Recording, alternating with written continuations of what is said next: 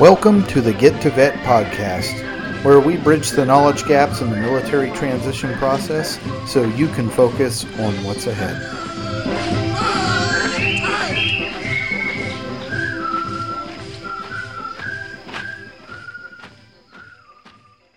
Hey, Get to Vet listeners, this is Mike, and now for my personal disclaimer. Although I am active duty military, I'm not an official spokesperson of the United States Navy. Any of my views expressed on the Get to Vet podcast are based on my personal experience. Thanks for listening. Hey there, Get to Vet. This is Trevor Maxwell, and back from Florida with a kind of looks like he has a little bit of a tan, is my partner in crime. Yeah, I'm quite Bronze Mike Riggs right now. Yeah, Bronze good to be back. Bronze Mike Riggs. And today, this episode is a topic that we've been meaning to cover for a while. This is especially important if you are retiring from the military. So if you're not retiring and you know somebody who is, make sure they listen to this episode, because this is probably one of the most important decisions you're going to make during retirement, and you want to make sure you don't screw it up. So today, our guest that we have today is Scott Tucker. Full disclosure, Scott and I work together in my business outside of Get to Vet, but he's kind of, little backstory there. The old firm I was at, I came to come work with Scott at US Vet Wealth, which, he's the founder of, because I really liked his take on what he was doing with networking and personal branding and social media marketing. So I'll let Scott kind of introduce himself and tell his own story. And, this is something that me and him will dig into a lot, because it's a topic that we work around every day. So Scott. Hey, what's up, guys? Appreciate you having me on, Trevor and Mike. Trevor, you forgot the one thing that you're most passionate about. It's life insurance, right? Yeah. I joke about that all the time. It's like, it's not like I got into this like I want to be known as the life insurance guy. It just so happened the real thing I developed a passion around was solving problems. It just so happened when I got out of the military, that was the industry I was in. And when it came, I think what you've been alluding to during that intro is what we want to talk about today. The military version, veteran version of life insurance. How does that translate to the civilian world? How does it complement, so on and so forth. So it's an important topic. We kind of stumbled into realizing nobody was talking about it, not in a specific way, the way we do. And, that led to learning about, all right, how do you get this message out? Well, how do you find the right people that it's for? It's not for everybody. So, and build a brand around it. And part of that's, podcast and meet people like you who get it and want to ultimately do this better than just the average stuff you can get from anyone. Yeah. And so you've also written a couple of books where you talk about this stuff too. Scott's also the author of Veteran Wealth Secrets, his new book that just came out. We've worked on a lot of stuff together. He's also the author of the Veteran and Military Life Insurance Planning, or I should say what is it called? The Modern Guide to Veteran and Military Life Insurance Planning. And,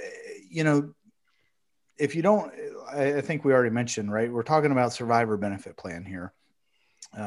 If you're not familiar with the survivor benefit plan, you'll probably hear about it in GPS, which is kind of sad. Like realistically, you should probably be hearing about this stuff when you're 2 years out from, especially for somebody who's been doing this for 20 or 30 years. Technically, it's already a benefit while you're on active duty. Yeah. I mean, that's a good point. Unfortunately, I'm talking to an Air Force, actually Space Force colonel right now. And old buddy of his, I think F-16 pilot, died in a crash back in June, and active duty, and the wife still hasn't received an SBP payment. So that's going on a year now, and that's active duty. So it's just like little things like that. Think about, we think, our benefits, our military benefits are benefiting us, but it's like, do they? I mean, think of all the pain you've had through your career of, getting your orders changed, your PCS orders, just having to move all, so often. So, going and learning a new job. It's like, these are all difficult things that we think are either part of the job or even a benefit to being in the military. But, it's if anything bureaucratic, there's going to be moving parts to it. And so it's harder. And we think, hey, on the private side of things, on the free market, you can have more control. And it's like, don't you want that? Yeah. And I know, well, go ahead, Mike. No, it's interesting you say that. It brings up some of the things I used to come across when, we worked in a very highly dangerous occupation. And of course, we would have casualties every now and then. And it always brought up the Kickstarter. People always wanted to fund the Kickstarter and donate to that thing. GoFundMe. The GoFundMe. Yeah, sorry. And it used to drive me crazy that, and people's hearts were always in the right place that wanted to start that stuff. But GoFundMe, I know they take I don't know what their percentage is, but I think it's pretty high, compared, but the fact of the matter is, they're getting the SGLI, the family, they get $100,000 as well off, immediately I think it's within 24 or 48 hours. And then they also are supposed to get the SBP as soon as that happens as well. But a lot, from what you're saying, that's sad that they didn't get that. And that's kind of ridiculous. I mean, even on the government website, again, I mean, it's like anything government, right? Fill out this form. Once you submit the form, it will take anywhere from 45 to 60 days. It says this on the website. Assuming there are no mistakes. It's like, okay, there's always going to be a mistake. The forms are too complicated. It's just like some grieving military spouse. Actually, we have a very close friend of ours, husband, a veteran, just passed away. And she was just like, how do I file for this SBP thing? And I'm like, man, let me know if I can help, but it's tough. Here's the website with 8 different links to click, and it's really confusing and stuff. It's just like, what if you didn't have to worry about that pain at all? It seems like it's this blanket, like, okay, at least I'm going to get some of the pension. Well, as I outline in the book, it's really not that great. You're only getting 55% of the pension. That doesn't include your VA disability. That doesn't include any new income. So if you think about what you were making on active duty, add in all the, benefits that don't have a price tag to it, medical stuff or whatever, think about what you're really making, and then get out of the military, regardless what your post-military income is. You get hit by a bus on day one. What's that SBP payment monthly? Like let's talk about I've talked to a lot of like 05s, 06s. That's going from a pretty good, crossing the 6-figure income, at least, $10K a month plus or minus, and, dropping down to $2,500 a month for the spouse. Oh, by the way, it's taxable, only comes monthly. That doesn't seem like a benefit in that kind of worst case scenario situation. It just seems like the government's taking care of you, and great. I'm glad that's there for everybody. But my thing was, and kind of how I started with Vet Wealth, is I hated all of us getting put in a box. Like, we're all put in this box. And when it comes to the financial box, it's, oh my God, you're all broke, or you're all dumb, you're going to buy a truck or a Ford Mustang. And it's like, not everybody, not everybody. I've met E5s saving, tons of money. I met 06s that are completely broke too. So it's just like, you can find all, people getting into real estate, side businesses, their spouses are doing well, successfully. Either way, if you do a career and you're getting a pension, and then you get some sort of secondary income, not everybody just plan to go fish at the lake. Awesome if you are. Hope you're financially set up for it. That would be great. That's my goal of my other book. But if you're making even just one of these contracting jobs that a lot of people get, well, bam, you're making $200K a year. Even enlisted guys can make some serious money afterwards with their skill sets they can translate.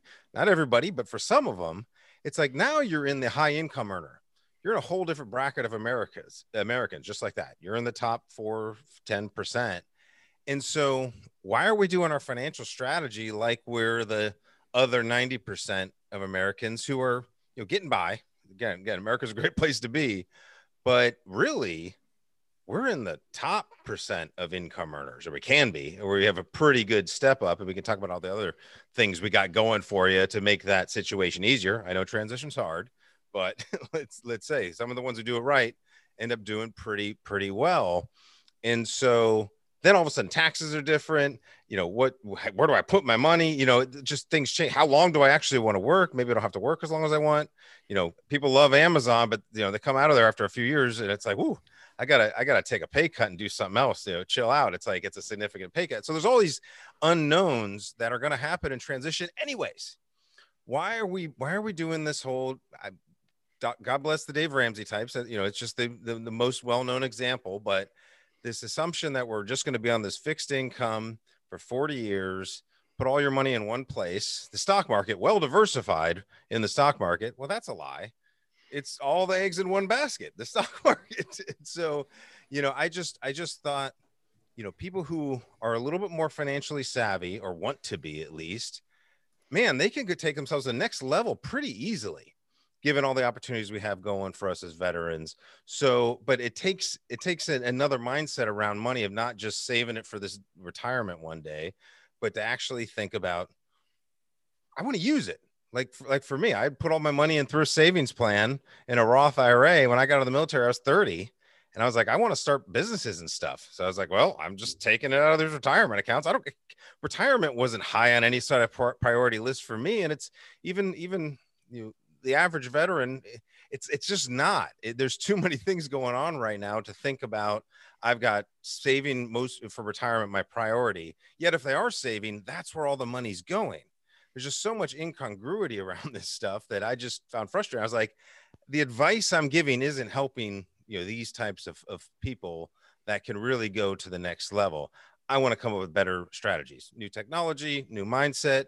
Really, it's the same type of stuff. I mean, we're not talking about Bitcoin and stuff here, that there's a piece for that, of course, but this is just standard stuff. It's just about more flexibility with your benefits, with your pay structure, whatever you're getting, your new income, starting a business, whatever it is, being flexible for the opportunities that are coming and going. And, sometimes you get a job and that industry goes away with a new technology. You want to be prepared for that as well. If you got, one post-military career path, one job, one customer mindset, one employer mindset, really have one customer. It's pretty risky, right? So these are the types of things we think about when we're diversifying, and specifically when we think about what is the value of that military pension. I mean, that's the important thing that Trevor was talking about. Yeah, and it's, well, on top of the pension, the VA disability. I mean, I don't mind disclosing this stuff, but I'm knocking down clearing a little over $6,000 a month just between my retirement and disability, and the majority of that's tax free. I mean, that's huge. That's money that I'm going to have, and it's going to, increase, maybe not exactly with inflation, but it's still going to go up every year, and try to maintain pace with that. But I guess, I was that guy. Like when I retired, I've got a lot of cool guns, and I've had a lot of really awesome trucks over the years. When I was doing that 6 months on, 6 months off, either Iraq or Afghanistan. But when I sat down and I nerd out, I say I do the math on it. My wife makes fun of me for it all the time, but whatever. I looked at that and I was like, dude, I literally, had I been smart and done things the right way, I could have retired with, I came up with a range of somewhere between, $800 and $1.2 million when I retired at 20 years, at the ripe old age of 37. I didn't. Yeah. But it's just like, well, why would you have? There's no motivation for it. They can talk about all the financial education they shove down. Hey, all right, it's financial education week for the military, great, put all these different websites out there, but the motivation is always from, oh, you should be doing this. It's like, hold on, we can train all these people to go to war, all the complications involved with going to war, but it's like super difficult to get them to want to do personal finance, so it's like, this is ridiculous. It's the incentive.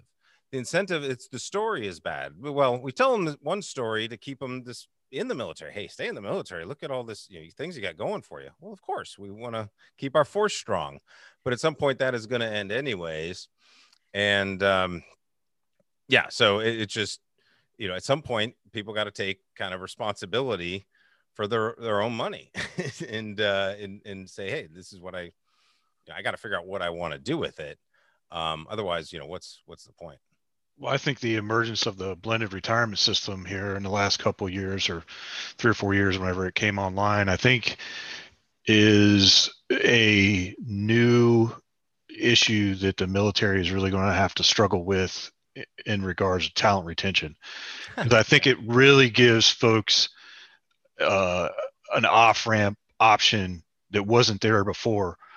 Because, like I said before on other podcasts, but, the age of pensions, the true pensions in companies, corporations, those are gone. Those are almost, you see them in the railroad, I think, maybe. Yeah, And that's about it anymore because they're so damn expensive. They companies, they die from the inside out over pension plans. And now they're 401ks because people, it's a suitcase. You just take your suitcase of cash and you go to the next place and you drop it there and you go to the next one and you go to the next one. Well, the military has created that through the blended retirement system. And so, at the 10-year mark was really, it's oftentimes right around the 10-year mark is where you're sitting on the fence. Either I'm in for 20 or I'm out. Well, now, I mean, you can go to, 14, 16, maybe even, and go, you know what? I'm out later. I've got this. I've been fiscally responsible. I've got this pretty sweet TSP that I've been getting matched for 16 years. I haven't been an idiot like me too, and bought a new truck every time I survived a combat deployment, and I built up a nice nest egg, and I'm out. And it's a new game. And how are you going to retain that talent? Yeah. No, I mean, I think you're right, because at the end of the day, I don't think that the incentive that they perceive is there. Basically just matching. That's really the only incentive, that, and you can get something of a pension earlier. People just still won't save enough, because they tried this in the traditional workforce as well. I mean, the whole concept of the 401k goes back to the 70s. Once the pensions were really blowing up and they realized that wasn't going to work, Wall Street, went and knocked on Capitol Hill's door and said, hey, we can take care of this for you. Let's create a benefit structure, a tax benefit structure where that'll incentivize people to save money. We'll manage it for them. We'll charge our fees, by the way. And then you can get people to create this huge tax savings, take the burden off of you, government, from having to bail out these companies with their pensions, because the employees just take care of themselves and then they feel good about themselves. And they're not really aware of what they're saving, what it's in. And this is essentially what TSP is as well. It just happens to be the cheapest version of all of that. Well, it's still run by one of the major financial firms out there. And even though they're only getting, I don't know, what is it, 0.03% fee? That's for the entire government. They're getting a lot of money for not doing anything really than, they're putting up a website and the costs involved with managing the assets. Anyways, I'm not, trying to poo-poo it. It's just, there's some big factors going on here and some history behind it. And it's all about incentives to get people to save. And it's great to get the Americans to save, but their intentions are all now aligned with one thing. And it all has to do around, making enough money to save for yourself to retire, to hopefully survive. But, oh, by the way, to also pay the taxes that Uncle Sam wants. Yeah. And that's, for me, something that I kind of realized just spending years looking through people's tax paperwork. People in the military don't pay as much in taxes as they think they do. 05s are paying almost, literally, if you look at the real income tax paid, the effective tax rate, less than 5%. This is an 05, that's making, on paper in DC, the equivalent of $150,000 a year. Well, housing is just free money. That's not taxable. Special pays and stuff. The only thing that's taxable is your base pay. And then you take the write-offs from that. It's like, there's nothing. It's like the tax bill. This is the other shock, that a lot of guys, when you hear about them getting out, they think they're going to get this awesome pension, and they realize, well, I got the good contracting job too. So basically my whole pension is paying my tax bill now. Like, great. And I think the other big thing with that too is, I think, a mistake that a lot of them, they make the same mistake they did when they came into the military. And it's the same one I did. They get out, when I came in, I've fixed that since, but people get out and they say, all right, I'm making twice as much money. I can go out and buy twice as much shit now. I need a new boat and truck and RV and, all this other crap. And they just fall into that same trap of like, I got to fill that void with something. Or you're like me. I've been living in Virginia since 2006, and I've never been a resident of Virginia. And I've legally avoided paying personal property tax because I've still been either a resident of West Virginia or Florida. And so when I get that lovely personal property tax for my truck that says, as soon as I bought it and paid the sales tax in Virginia, and then 4 weeks later they say, oh, by the way, the city of Chesapeake wants you to pay $1,700 in addition to, because you have this nice new lovely truck. And I can fortunately give them the ILES and make it all go away. That's over with. So, and that's annual too. They depreciate a little bit, but it's annual. So, and it's on every vehicle. So that storm's brewing, and people don't account for that. So you better, because it's coming. Did you happen to see on the last ballot though, they had that measure that passed, if you get 100% permanent in total on your VA disability claim, which when I look at your medical records, I'm sure my 2,000 pages. Yeah, but not everybody's going to be like that. So, and I think to kind of get back on topic here, Scott, you talk about like protecting the true value of your pension. So let's go kind of get back onto that track for a minute and get people to understand, like, what does that really mean when you say the true value of your pension? What it means is, you served that 20 plus years, you and your family, and all the sacrifices we know that's happened in the post 9/11, era. And, you did it to get that 20. I mean, that's pretty obvious goal. Once you hit 10, I'm probably going to do 20, everybody knows about those decisions. So that you could get that pension, you're, pretty much expecting it. That's the deal of staying in longer. And then some people will get close to the 20. I think, well, maybe I can get promoted, then I can get a little bit more. And really they're just extending a decision of what do I do with myself when I get out. But guilty. Yeah. But it's like, hey, in that same 3 years. Not guilty. it almost got me, but I got out of there. Right. But either way, if you're Trevor's age, geez, getting out in your late 30s and you're getting $6,000. Now his is for all his disability as well, but think about that.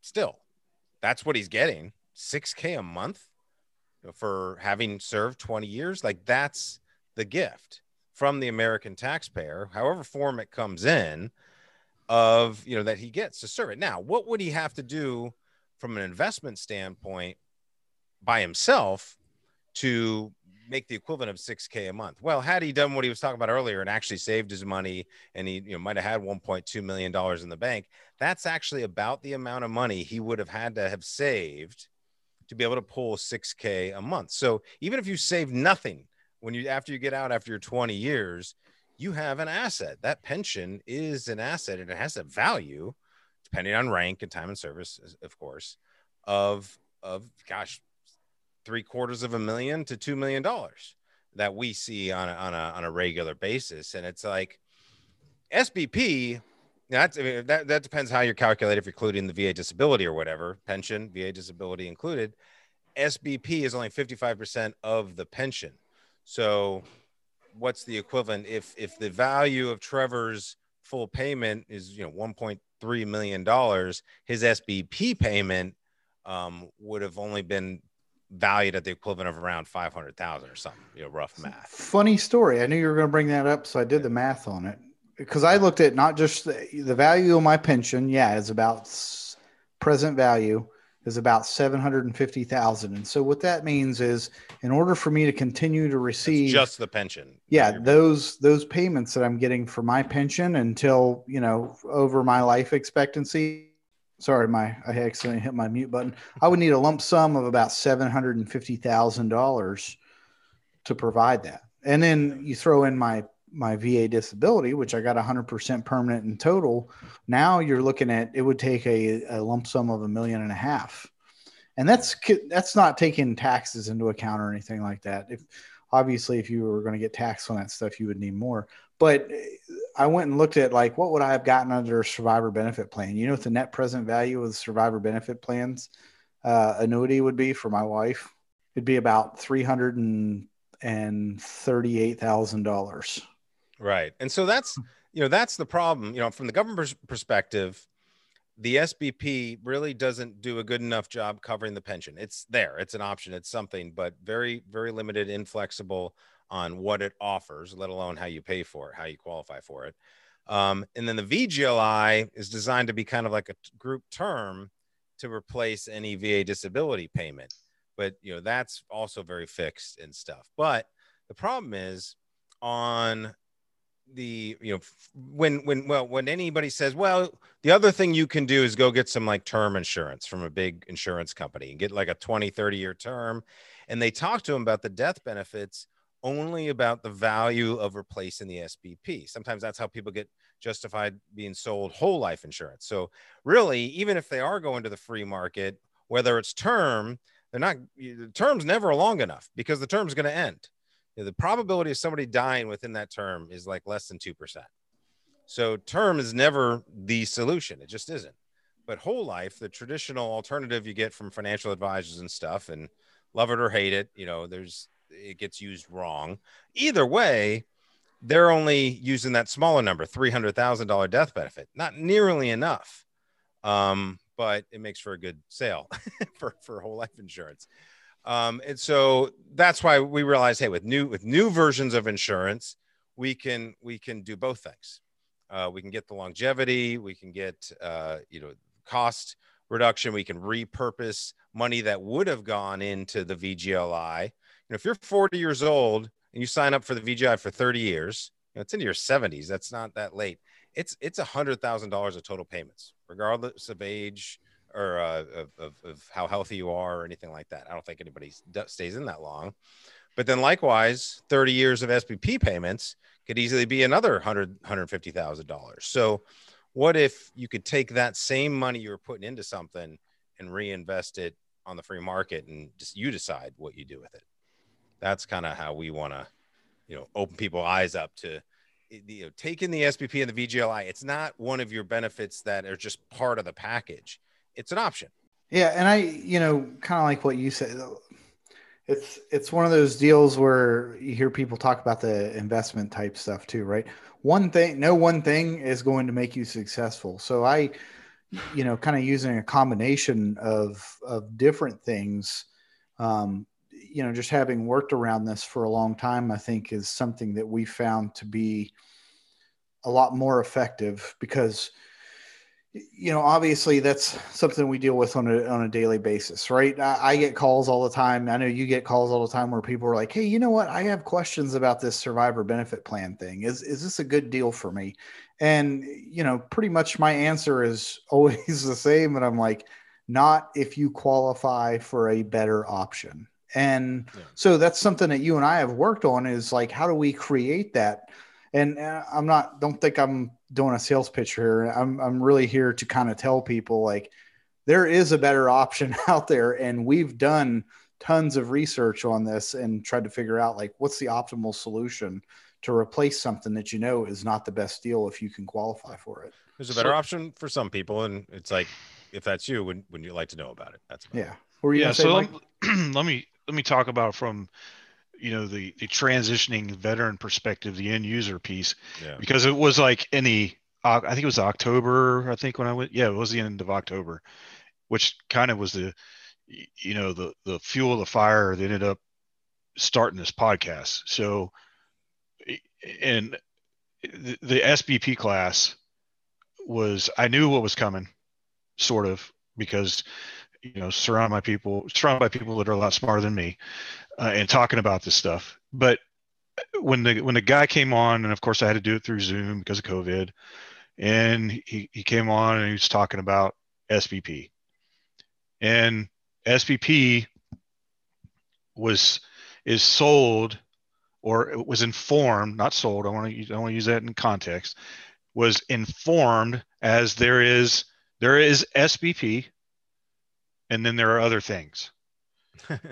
There's so you're automatically enrolled in SBP. True.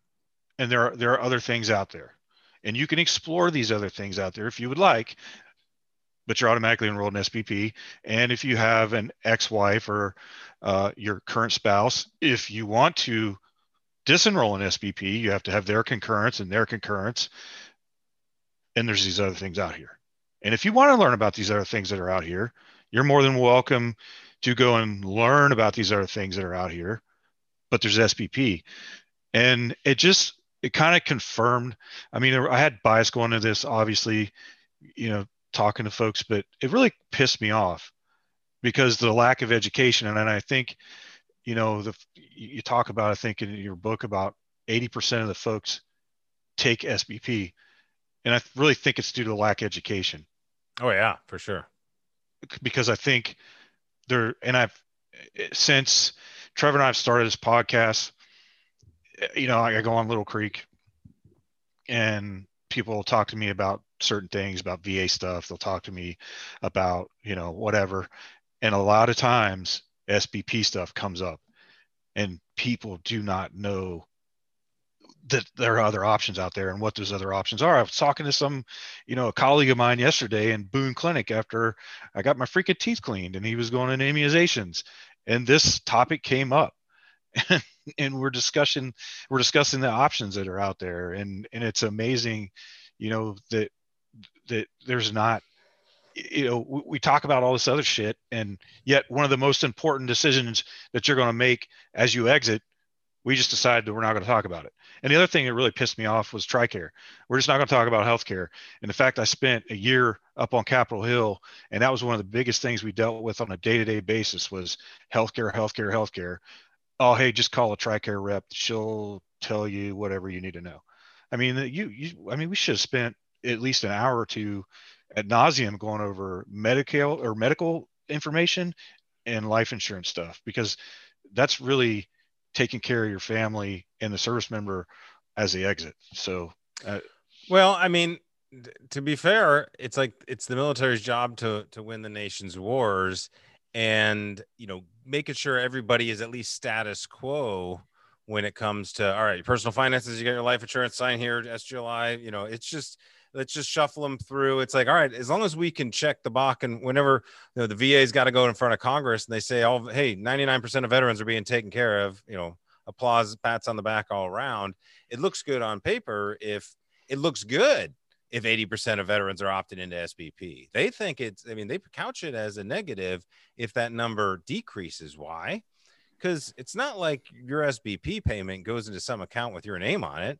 Oh, it's like Social Security. It's a Ponzi scheme. It's paying current widows. It's paying World War II widows. Now, they deserve their payment. I just don't see, why does a post 9/11 veteran paying for the World War II and Vietnam widow out of their pension benefit when the government's just printing money out of thin air anyways, to bail people out for the COVID? They could just take money to pay. They don't have to take it out of the current veterans' pension. It just doesn't, it's not, it could be repurposed elsewhere. And if you do the math conservatively, we take that same $150,000 that would have gone into SBP / VGLI, a chunk of change over 30 years. What if you put that somewhere and get a 5%, 6% return on investment over 30 years? I mean, very conservative. It's like, yeah, maybe you double that money once or twice.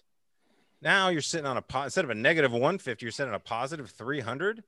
That's a $500,000 swing for the average enlisted, career military. Like that's real money.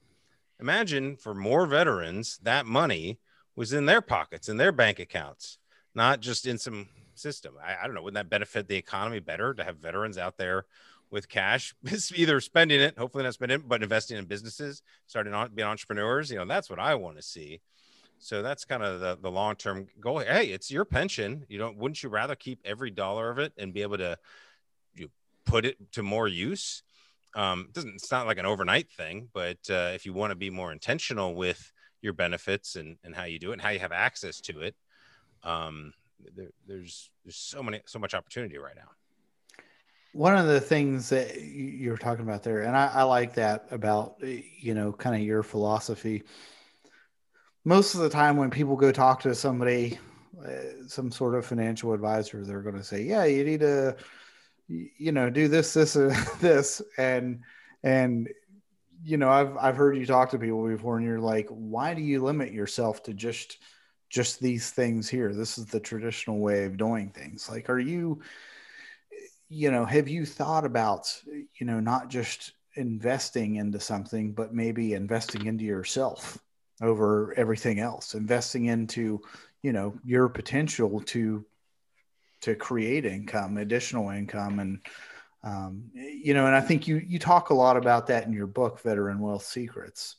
Yeah. I mean, at the end of the day, the only way, I mean, Naval Ravikant, if you're not following him on Twitter or his podcast, I recommend everybody should. Guy's just full of wisdom. But he had a tweet the other day I saw where he was like, doesn't matter how much money you're making, income wise, you can be making $1 million a year. If somebody else is telling you what you can say, how you can act, or how you can dress, or where you have to be at a certain time or location, then you are not free. And that's it. Like, ultimately, if somebody wants to hit this thing called financial freedom or financial independence, which I think are not useful words, not useful language, but to have what we call financial flexibility and control, where if it is about money, then you're making that choice of when you're working, how you're doing it, and what it means for you financially, and if that means anything, what the purpose is behind it. It's like that's our goal. And so that typically involves some version of entrepreneurship. Now, the cool thing is that's not the same as it used to be, where it's really hard. You had to have a lot of capital. You go start a business, go get your LLC. No, you don't have to do that anymore. You just have to learn the modern skills of the digital economy. Kind of need to learn that stuff anyways. And eventually you can go more independent if you find ways to monetize, even learning how to do Facebook ads. I was looking at that over the weekend. It's a skill set I taught myself, but I don't want to have to deal with it. If somebody came in to me and said, hey, I learned a veteran came in and said, hey, I learned Facebook ads. Over the weekend, I took a course for $300, but I was playing around with it. I figured it out.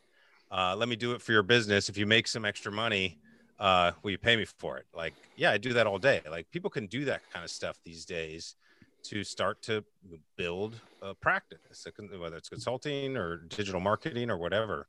And that's, that comes down to personal branding and being valuable. At the end of the day, are you going to find something where you have the niche expertise, where you will continue to learn so that you are the best at it and not just stop? Like, at some point, if you're the best at your thing, whatever it is you do, even if you are still an employee, you can choose to step out and go independent if you want at that point. I mean, the highest paid people in any field, any industry, are those who are well known. Look at Dr. Phil, Dave Ramsey. We talked about him earlier. Dave Ramsey is not even a licensed financial professional, right? So there's, that's the opportunity if you truly want financial freedom. I just think there's cool ways to do what you guys are doing. I mean, this isn't your full-time job, but by simply putting yourself out there, people walk up to you, they ask for your help. Like, these are things anybody can do, and eventually, monetize it to, have it become a job. And if you're also getting a pretty good military pension, while you're doing this kind of stuff, that creates so much more flexibility. And I think helps people, even if they have to take that first job right when they get out of the military. Sure, I understand the need there, but over time, to give yourself the permission to be like, all right, we saved some money, I got the pension coming in, I want to do this other thing that gives me more freedom, and start to, create additional income if needed, or be able to make your lifestyle mobile, where you don't have to be living somewhere where it costs whatever it costs. I talked to people. I talked to somebody last week that's in Mexico, earlier this week, that's in Mexico, Naval Academy grad, just down in Mexico, living super cheap, running an online business. And that's our goal, to get more people who want that kind of lifestyle, deserve it, or don't know that it's possible for them, more veterans to be doing that versus kind of wasting away in a cubicle. Because I think that's adding to some of the mental issues that we see. Especially for, military. I mean, I was in that same boat. I was like, man, I had this very strict, I'm just one of those people that I hate people telling me what to do all the time. And so some people were like, how the hell did you last 20 years in the military? And I was like, I just didn't necessarily I worked always around bombs. Not Yeah. many people wanted to hang out with me. Yeah, it was cool. I'm like, hey, there's a bomb right under me. You might want to back up. But you sure you want to tell me what to do right now? Yeah. So I get that. I kind of went that way too. And hopefully here in a couple weeks, Mike and I are going to have a really good episode with a guy who kind of inspired me to go that route. Kind of the same one you did, right? Because you didn't even really talk about your background in the military, which I think is also a good story. Yeah, like how I ended up getting out. Yeah. Oh no, I was a air defense officer in the Army. We never really did that, but I was over in Germany, and I happened to be dating a German opera singer at the time, and realized there's no opera singing at Fort Bragg, North Carolina. So I wasn't going to be staying in the Army. I was I guess I'll just stay over here in Germany. Like, let's try to find a job, and that's how I ran into another West Point grad who was doing financial planning. It's this cool career. You can be an expert and help people out and make as much money as you want. And so I got sold that pitch. It's a good job that nobody pays you, and you have to actually, go out there and make business. So it's kind of a weird introduction into what is, business ownership and sales to an extent. It's just unfortunate. A lot of the people in the industry don't tell veterans what it really is. They just want to get into their Rolodex, or in their phones or their LinkedIn profiles nowadays. But, so that's an unfortunate part of the industry. And what I went through and recognized, since I had done it in Germany, I was in a weird position where I was only working with military, senior military in like Stuttgart. So a lot of people getting out of the military, transitioning, dealing with this SBP problem. I wasn't in San Diego where there was, a financial advisor, CFP, in every other corner. So I just kind of got very specific on this problem around SBP. It was like kept on coming up, and like nobody else was talking about it. Nobody had any idea. And I just thought, well, you can just do this with life insurance. And since we could do that over in Germany, it ended up kind of working out for a while. But yeah, I could solve this nice problem. But then I realized, all those other things we've been talking about, these people are still miserable. They're just government employee, just trying I got 10 more years. And I'm like, why aren't we teaching people what wealth really means? Like my mentor, who had all these clients in that situation, was living in a penthouse in Verona, Italy, making $500,000 a year, traveling all over the place. He'd have his clients come visit with him, just kind of show off. But they'd have to go back to their, government and contracting job, right?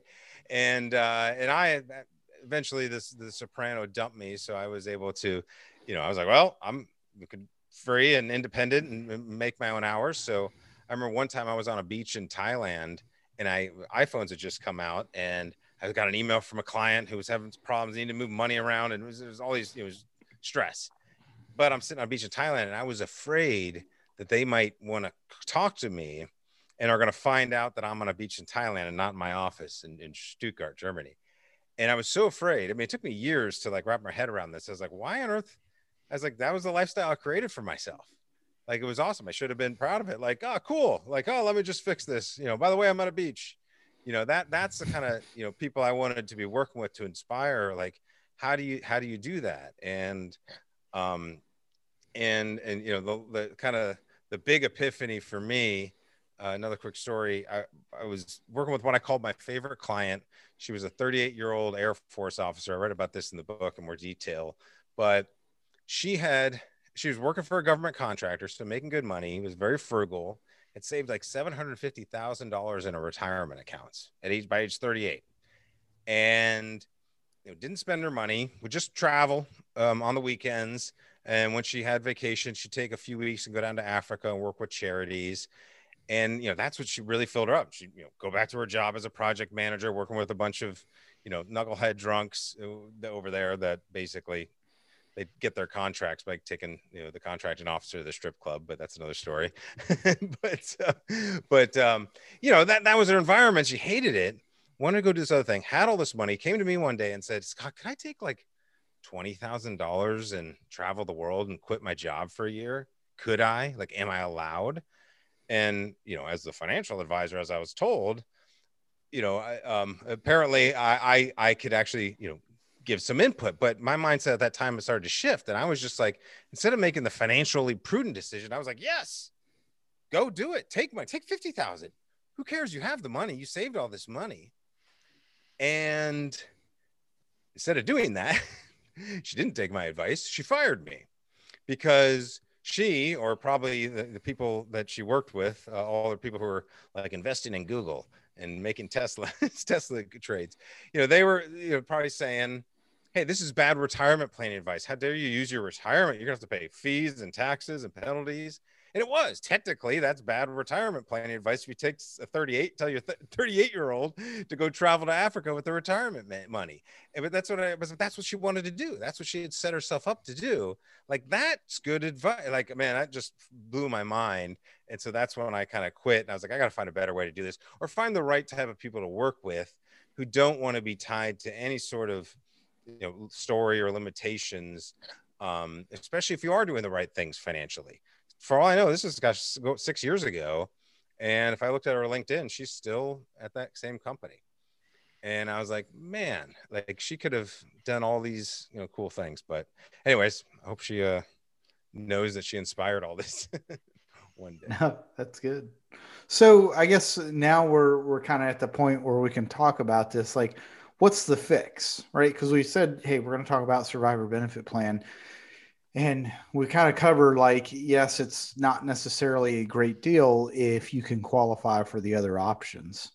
So, I mean, obviously we write about this in the book, tons of stuff on our website. We've got a webinar that explains this in detail. Also a series of videos that walk you through kind of, how do you do that pension analysis, to figure out what the value is of the pension.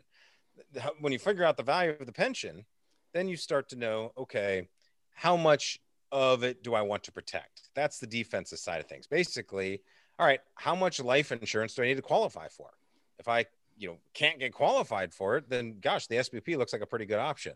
So that's really where we want to start, is figuring out, all right, what can you qualify for? It just so happens that now with new versions, new technology, life insurance is software. Once you get qualified, you can go back to the drawing board and say, okay, now we know exactly what the costs are involved, and we can start playing with things a little bit differently and saying, all right, how much on the defensive that we want, like we said earlier, but of that money we were going to put towards SBP, for example, anyways, what if we put that same amount of money? You could put more, you could put less, but we just start there for design purposes. What if we put that in a permanent policy? The index universal life, not the whole life. It's just better software. It's newer stuff designed properly. There's dozens of versions of them. So we have particular relationships, particular design strategies that make ours different than anything else you see out there. But, anybody could technically design this. They just don't, because they don't understand all the nuances the way we do. But that gives us an offensive component. It just gives us a way to have that money that would have otherwise just been sunken cost go to get some growth. So that way we get some return on investment regardless of what happens when. So if you're up and kicking still in 30 years, you're going to have a nest egg there that you can draw from, because maybe you don't need all the death benefit you needed earlier on. And so it's a very flexible and fluid way to get the benefits of replacing the survivor benefit plan. But bonus, you also get to replace the full pension and VA disability if you want. That's just up to you what you can qualify for. But the flip side of it, chances are you don't get hit by a bus. Now you've got additional resources, assets to draw from for whatever reason. It doesn't have to be just at retirement, just at age 65. Could be, just depending on how you fund it, could be a way to start a business, pay for a wedding, travel, take some time off, or just use it as additional retirement income. And the nice thing about all that is, one, if you did get hit by a bus, spouse is getting a lump sum tax-free versus that, monthly payments we talked about at the beginning. If you don't get hit by a bus, you got a nice nest egg, which, like a Roth IRA or Roth TSP, is tax-free and accessible at any reason. So, that's the better option, the better solution that we've designed with the Survivor Liberty Plan. And we like to, obviously, help those service members going through it, see if it's a good fit for them. But likewise, working with other financial professionals, it's like, as I said, it's like, hey, if we can teach more people to do this, it works out better for everybody. Because at the end of the day, everybody shouldn't be so scared. It's just life insurance. We're not doing some sort of investment, real estate scheme or whatever. That's where people get confused. They can't imagine that life insurance can work differently than they've been told their whole lives. And it's like, well, it's the first time you hear how flipping a house or renting a house works, just from having a mortgage. It's like, oh, I can make income on that. I didn't know I could actually have a return on investment. So it's meant for the people who have actually saved some money or are doing better financially from an income perspective. It's just going to work out better in most cases for those who are a little bit more intentional with their funds. And for those who aren't, all the traditional solutions are there. And that's what makes this great. We just kind of want to do the more advanced stuff. When you started saying that, you made me think of an analogy that I've used before, where it's like, imagine how you felt when you found out how babies were actually made. I mean, that's essentially what it is, because, when you're young, you hear this, the stork, whatever, and all this. Yeah. And then you're like, what? Santa Claus isn't real? Get out of it. That's not how babies are made.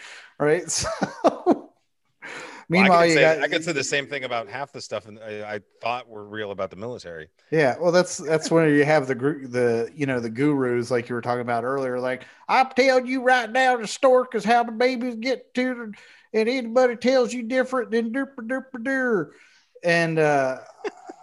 And I just look at it and I'm like, no, that's not how babies are made. I don't care how you spin it or what you say somebody is.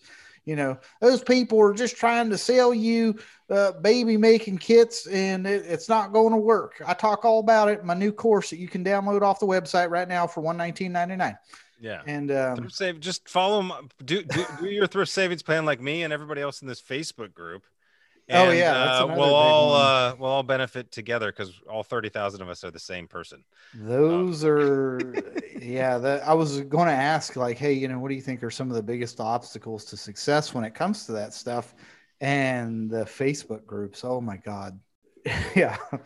So, no liability. But now you and I have been, ranting on here for a little bit. What's Mike, your kind of perspective after hearing us go back and forth on this? I just still, it's just the education piece and getting the education out there, and it's just so frustrating to me that folks don't know what they don't know, and the way that the SBP is sold, like I've said before, and going back and looking at the data and the VGLI. I mean, I don't know if we didn't talk too much about VGLI, and how the inverse costs, how nice and cheap it is up front. And I think, what is it, by the time you get up to about 70 or something, it's about $1,800 a month or something like that. Ridiculous. I think it's 70. It's like $920 a month, and at 75, it's like twice that. So when you most need it is when you can least afford it. Yeah, for $400K. So when folks look at these things, they really need to educate themselves and don't take the TAP GPS course at face value. And a lot of folks, I know, they're a one-legged man in an ass kicking contest when they're transitioning, but they really just need to go the extra mile and do the research and find out what's best for them. And I know there's some folks that I've talked to that are colleagues of ours and at least one of my, the current organization I work with, where SBP may make sense for him because there are instances where SBP will continue to pay because he has an exceptional family member where one of his children will require care for the rest of their life. Yeah. Those are those are few and far between where that value in that plan makes absolute sense for him.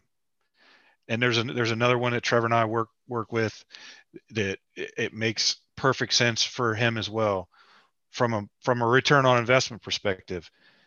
But I think for the vast majority, the 80% that we're talking about that opt in, I would venture to say 75% of those, if they went and educated themselves, they would probably opt for something else. Well, I'm happy to give him a copy of my book that explains this whole thing in 50 pages.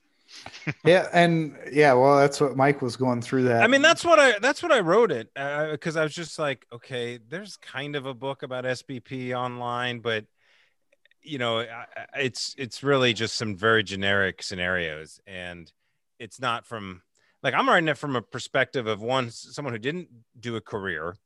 But I've been watching people go through their, full career transition and looking at the financial perspective for the last, 12, 13 years. And so I've just been seeing it from a kind of an outsider's perspective.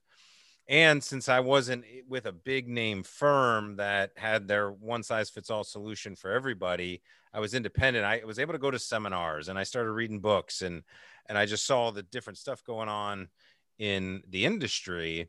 I was like, I think we can find better fits for this. And I think the other thing that frustrates the shit out of me is that you have to opt out of it. I have to have, of course, I won't have a problem getting my current spouse to opt out of it, but my practice wife, that's not going to be a problem either because it's all in my divorce decree.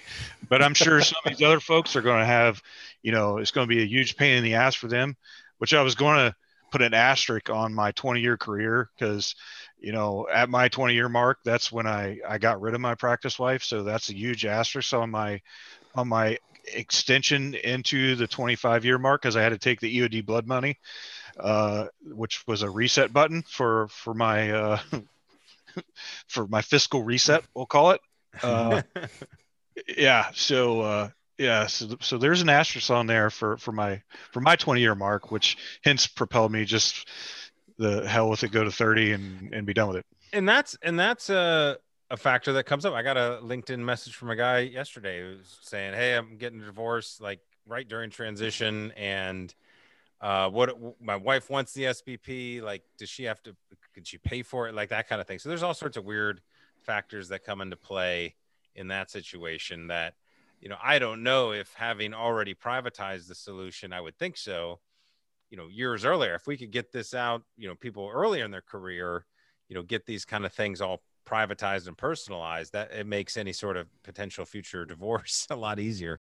I think one of the other big things to hit on too, because I know we're getting close here, but make sure you give yourself enough time to really learn about it and really be, evaluate your options. And I've heard people who don't really work in this industry say, oh, you do it 6 to 12 months out. No, wrong. You should be looking at this probably at least 24 months out. Because one of the big things with that qualifying for these private options is a medical screening. You have to go through and see, they're going to evaluate the amount of risk that they're taking on board, because this is a private company. It's not the government. They don't just say, oh, we can just print $1 trillion more if we need to. They have kind of an obligation to say, hey, we need to do our homework on this. So, one of the big things that gets a lot of people as they're getting out of the military is they wait too long to see what they qualify for. And, you got two conflicting things. Like, I want to look as healthy as I can on paper, but then, before I do my VA disability claim, I want to go in and talk to the doc and put every little ache and pain and every, nook and cranny on my body and put that into my medical record. So, when I tell people, like, yes, you should be looking at this 24 months out. Yeah, that's, if somebody tells you 6 to 12 months, chances are they haven't ever really done this stuff and seen all the things that can go wrong. Cause I've done, probably at least 100 cases over the last couple of years. And I see all the stuff that happens, right? Things go wrong. People, I had a guy that found out he was a diabetic going through the qualification process. And it's like, oh, you didn't know that? So this is, it's a huge math problem. You have to factor in how old you are, how old your spouse is, how old your kids are, and they're doing it from their side of the table as well. The underwriters are looking at, based on all of the shit that's wrong with you, what's the chances of you dying in 10 years and 20 years? Yeah. Because it's all a business-based decision from their perspective. That's all it is. It's a business. So It's a math problem. It's a simple math problem. Not a simple one because they went through a shit ton of school to get to it, but yeah, it's a math problem. It's what it is. Yep. So Scott, I know you had mentioned this before. Mike had talked about this, the education piece, people not really learning about the alternatives. And I know that's something that you and I have been working on, and I'll let you talk a little bit about that because that's a problem that we're trying to solve because it's a huge one that a lot of people have. Yeah, because it can be a catch-22 as well. Because our types where they want to, oh, geez, I need to know this. And so they start trying to think they need to learn it inside and out. And it's kind of like, well, you need to know how to drive the car. You don't necessarily know how to, turn all the nuts and bolts of it. But that's where we like to teach, okay, yes, these are advanced versions of traditional products. So there are some new bells and whistles, but it's like driving a Tesla. Once you learn the bells and whistles, it can be, quite interesting, quite fun to really start to apply it and think about how you'd use it for your future, for your own financial strategy. So that's where we like to think about the education of life insurance specifically and investing as a whole and building wealth. And then when it comes to the SBP problem and stuff, yeah, we've got tons of articles and ways to analyze that and how to use the government calculators and all that kind of stuff. At the end of the day, I would encourage people to not overthink it. I mean, it comes down to a couple of things. One, do you even qualify for a privatized option? Two, all right, if so, how much do you want to protect of your pension? What costs and benefits are you trying to replace or avoid from the government side of things to try to take on the free market? And then once you kind of know those numbers, you can basically just go to the design to, figure out what you want. And then the education can be ongoing because this is a living, breathing tool. This is like owning, like I mentioned earlier, kind of like owning real estate property. You can adjust it through time. You don't just put it in the stock market and see what happens. You see other opportunities. Maybe you want to start a business. Well, why not go to this money you would have otherwise put to SBP, use it to start a business, have it work for you elsewhere at the same time. So it can be quite flexible in that regard. So we teach all those different concepts, again, why you need it, how to replace it, how to qualify for it, and then what to do with it is really what makes everything we do different than the traditional approach of just save more money and put it in these investments. Then what? Our whole thing is, okay, what's the whole point? What are you doing with your money? What are you aspiring to be personally? How do you want to, have purpose and meaning in this world? I hope you want that. What's the best place people can find you? Obviously on LinkedIn, Scott R. Tucker. Please hit me up. Let me know if you got any questions. Happy to chat, jump on a call. usvetwealth.com. We're kind of making some improvements on the website there, but you can tool around and check out articles and find videos and of course see all the specific stuff we have about SBP on the resources page. Mike, what you got? Well, I want to bring up something that probably, I remember us talking about it when we were floating the idea for the show and we were reaching out to you for mentorship on this crazy idea of the Get to Vet podcast. And, we were bouncing this idea, off of you. And one of the things that, still this day resonates with me was your blue water comment, was finding the blue water. And it doesn't matter if it's the podcast stuff or anything that I'm thinking about. It's that blue water comment that you talked to us about that still resonates with me. And I thank you for that nugget of wisdom, and it'll stick with me for a very long time. Thanks, Scott.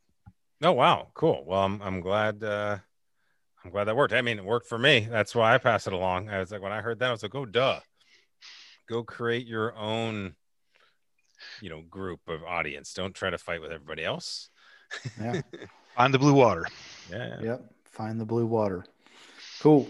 Well, hey guys, Scott Tucker, author of Veteran Wealth Secrets, the Modern Guide to Veteran and Military Life Insurance Planning, and also my other partner in crime for my other business at US Vet Wealth. Connect with him on LinkedIn. He's got a lot of good stuff. He doesn't just center around personal finance stuff. He's real big on personal branding, and he's got a great video series on the Veteran Wealth Secrets YouTube channel about how to build your LinkedIn profile. And so if that's something else that you're working on as you're getting out of the military, definitely go check out that YouTube channel and watch it. Scott, thanks again for coming on the show. No, absolutely. Appreciate you guys having me on. And hey, are we announcing doing a webinar series on this topic? Oh, yeah. So that was something else. Well, we were just talking about that. Alternatives to the survivor benefit plan, because I know, I went through the class when I retired. Mike went through it. I've sat in on a couple of virtual versions of the class. And, there's a slide where they're like, yeah, here's some other stuff. And they don't really dive into it. So Scott and I said, hey, let's do something where we can show people, like, here's what the alternatives are. So I think we're going to shoot, what did we say? The first Tuesday of every month. I think around 4 or 5 PM, we're going to start doing webinars on that. And then we'll post the recording to it as well. Looking at, if you're interested in learning, hey, what are the alternatives that are available to me? Yeah. But so if you're interested in that, please let us know. What we can be flexible with the time if we need to adjust. So let us know what good times are, what your questions are, you want us to talk about, so on and so forth. Yep. All right. Thanks again for coming on, Scott. Thanks, Scott. Awesome. Thanks, guys. That was fun. All right. Have a good one. Thank you for listening to the Get to Vet podcast. Make sure you subscribe to our channel and follow us on LinkedIn. If you'd like to come on the show, email us at Mike or Trevor at gettovet.net. That's get2vet.net, and let us help you get to vet.